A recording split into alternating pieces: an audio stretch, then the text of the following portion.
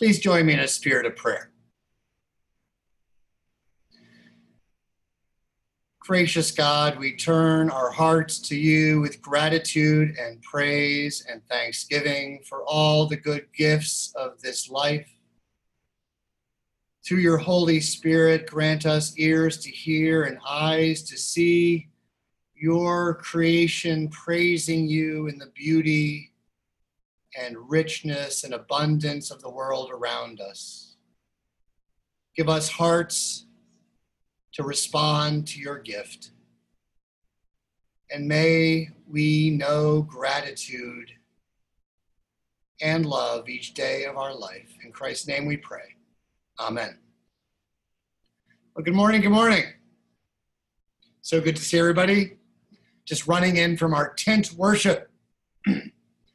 And as I said to them, I'll say to you, with this gospel from Matthew, what is a preacher to do? What is a preacher to do when Jesus interprets his own parable for you? Jesus has done all the work this morning. I've got nothing left to say. May the congregation say thanks be to God. No one dislikes a short sermon.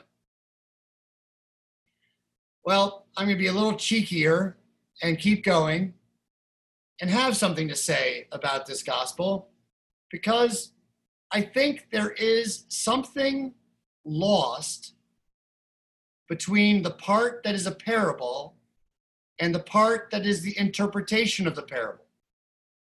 I think there's something lost between the original parable and the allegory that is inserted at the end. Not only is something lost, there's a temptation added that we must beware of.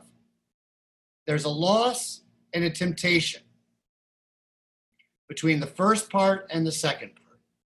So I want us to see if we can dwell on the first part alone and hear the words speaking to us in that parable before we move on to the second part. And here's how I want to begin.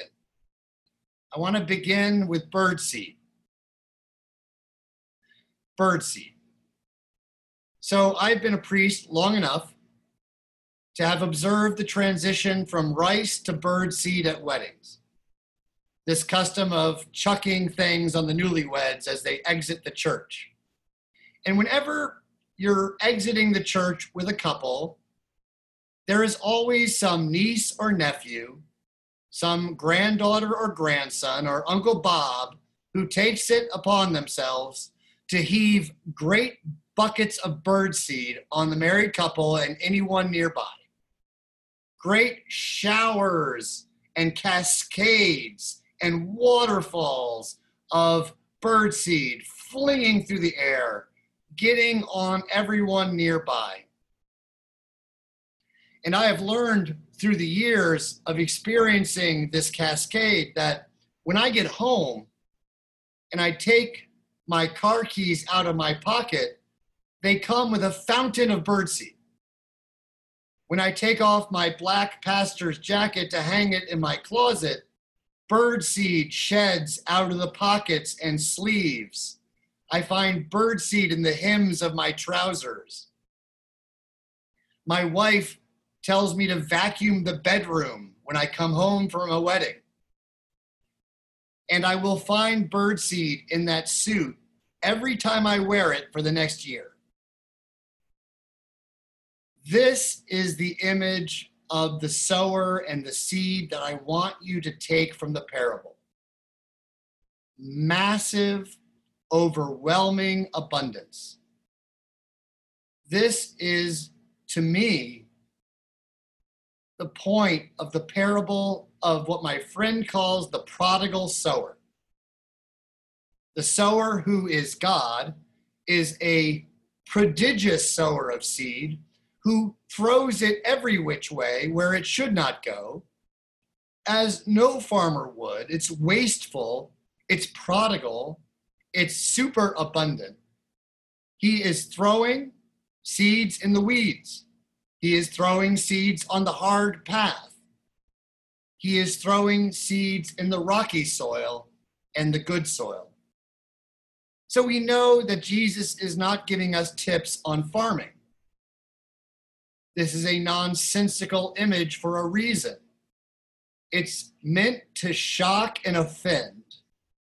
God's word, the word of God's kingdom, that is God's life with us, is so plentiful, so abundant, that it will reach even the hardest, most challenged places in the world and in us, in communities we think are more challenged than we are, and in our most challenged places, the word will reach us with abundance.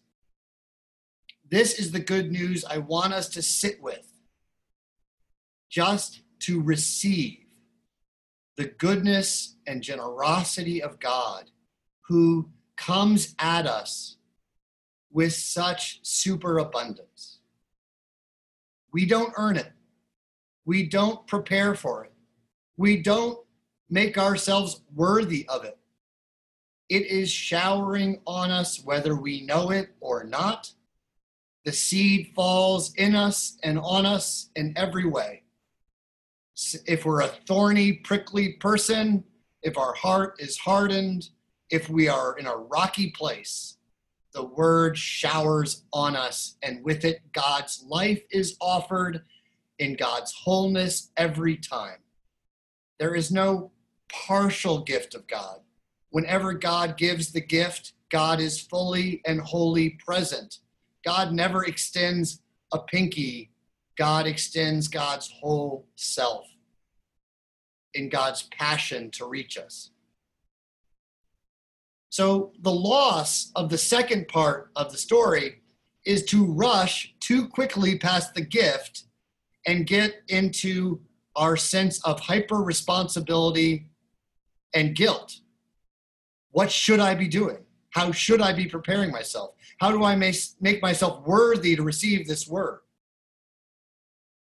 If you are a hyper-responsible person who's used to responsibility at work and home day in and day out, you might rush past the gift and miss it, and miss the good news that it is our part to receive, not to earn.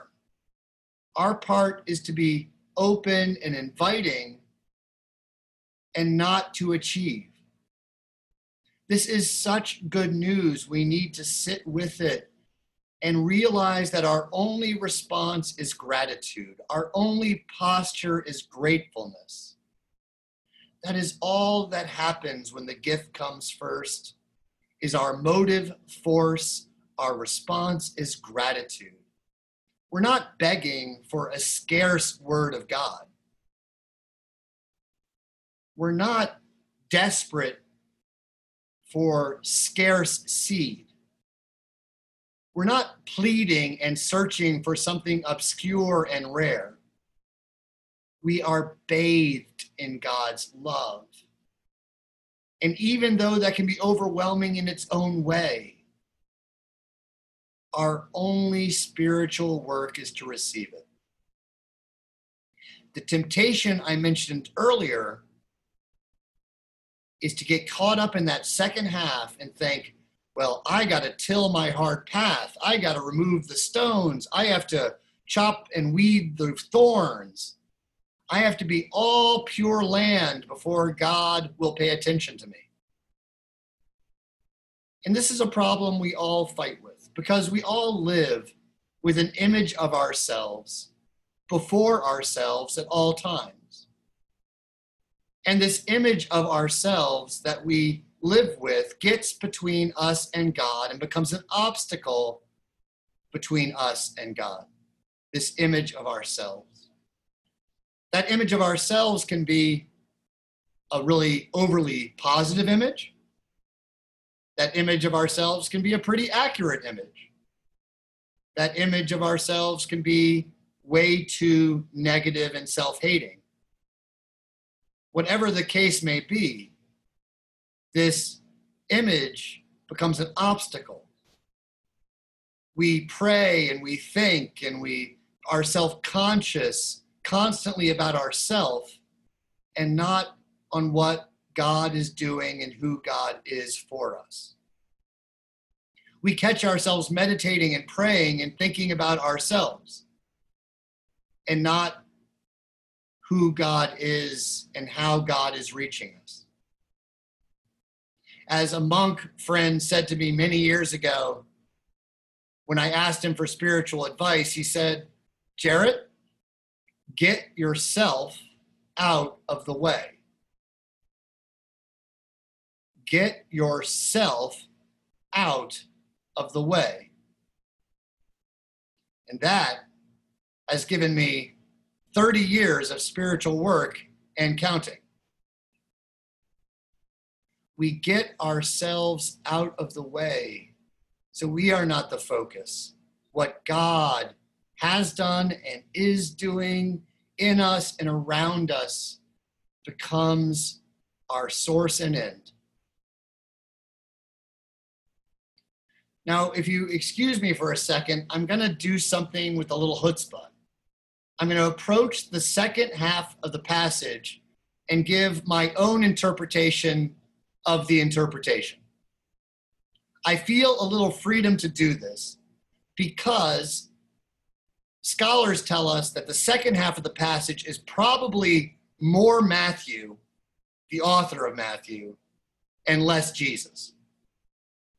So bear with me as I look at this second half of this gospel through the lens of grace, through the lens of abundance. So for example, the hard path. Through the lens of responsibility, we think we need to tend that path and break up the dirt and make ourselves receptive to God. But through the lens of grace, we remind ourselves that we are not limited to this path. Another path has been given to us. Another way has been given to us, and that way is Jesus Christ himself. In Christ, there is no condemnation. For those in Christ, there is no condemnation. Let that good news from Romans sink in. We are on a new path already in Christ. The voice of the accuser is not the voice of Christ. The voice of grace and encouragement is the voice of Christ. He has given us a new path. Not the conventional path, not the path that the crowd follows, but a fertile, life-giving, receptive path in him. Now let's turn to the rocky soil and remember that our God has rolled away the stone. Our God has rolled away the stone in the resurrection of Jesus Christ our way, so that there is no stone that can be an obstacle between us and God. There are no obstacles between us and God that God has not already defeated. Hear and receive the gift of that good news, and know that that stony ground is no obstacle to this seed so lavishly sown on it. Thanks be to God. Now those thorns. Now you and I, when we're honest, can admit that we can be pretty thorny people. We can be pretty prickly. We can draw blood. We can hold people at bay. But I want us to remember another parable, the parable of the wheat and the tares. Remember, Jesus says that the wheat and the weeds grow up together, and it's only God who sorts them out. It's only God on the last day who sorts out the good from the bad, the wheat from the tare, the wheat from the thorn. So can we live with that good news, knowing that even in our prickly, thorny, disappointing souls, we are still fertile for God's wheat. And God's wheat is growing up alongside of it. Of course, through prayer and meditation and study, we can foster the wheat. But don't let the thorns be a cause of despair and become a primary focus. Look for the wheat. Look for the seed. And finally, I'm not forgetting that there's good seed in this story. Sorry, good soil in this story. But think this. So often, we think we have to be all good soil until God will pay attention to us, until God will bring God's fertile life to us. I have to clean my whole garden before God will approach me. But my friends, let's ask this question differently. How much good soil does God need to do God's work? How much good soil does God need to do God's work? Does God need a cornfield? Does God need an acre? Does God need a raised bed? Does God need a pot on your porch? Or does God need a square centimeter of good soil to come to life in you? Remember, our God is scattering seed and will find through God's prodigious, prodigal grace that square centimeter that's ready for life, that's ready to join God's life. This is our good news, my friends. We are caught up into the life of Christ, working through us, working in us, even when we're not ready, not prepared, not all the way there yet, working in us and bringing us to life in our deepest self, down there beyond where we even know ourselves yet. God is working and growing in us. May we receive this good news and grow with the growth that Christ brings in us, so that we can move towards the light of life, the light of love, flowering and bearing fruit with eager joy. In Christ's name, amen.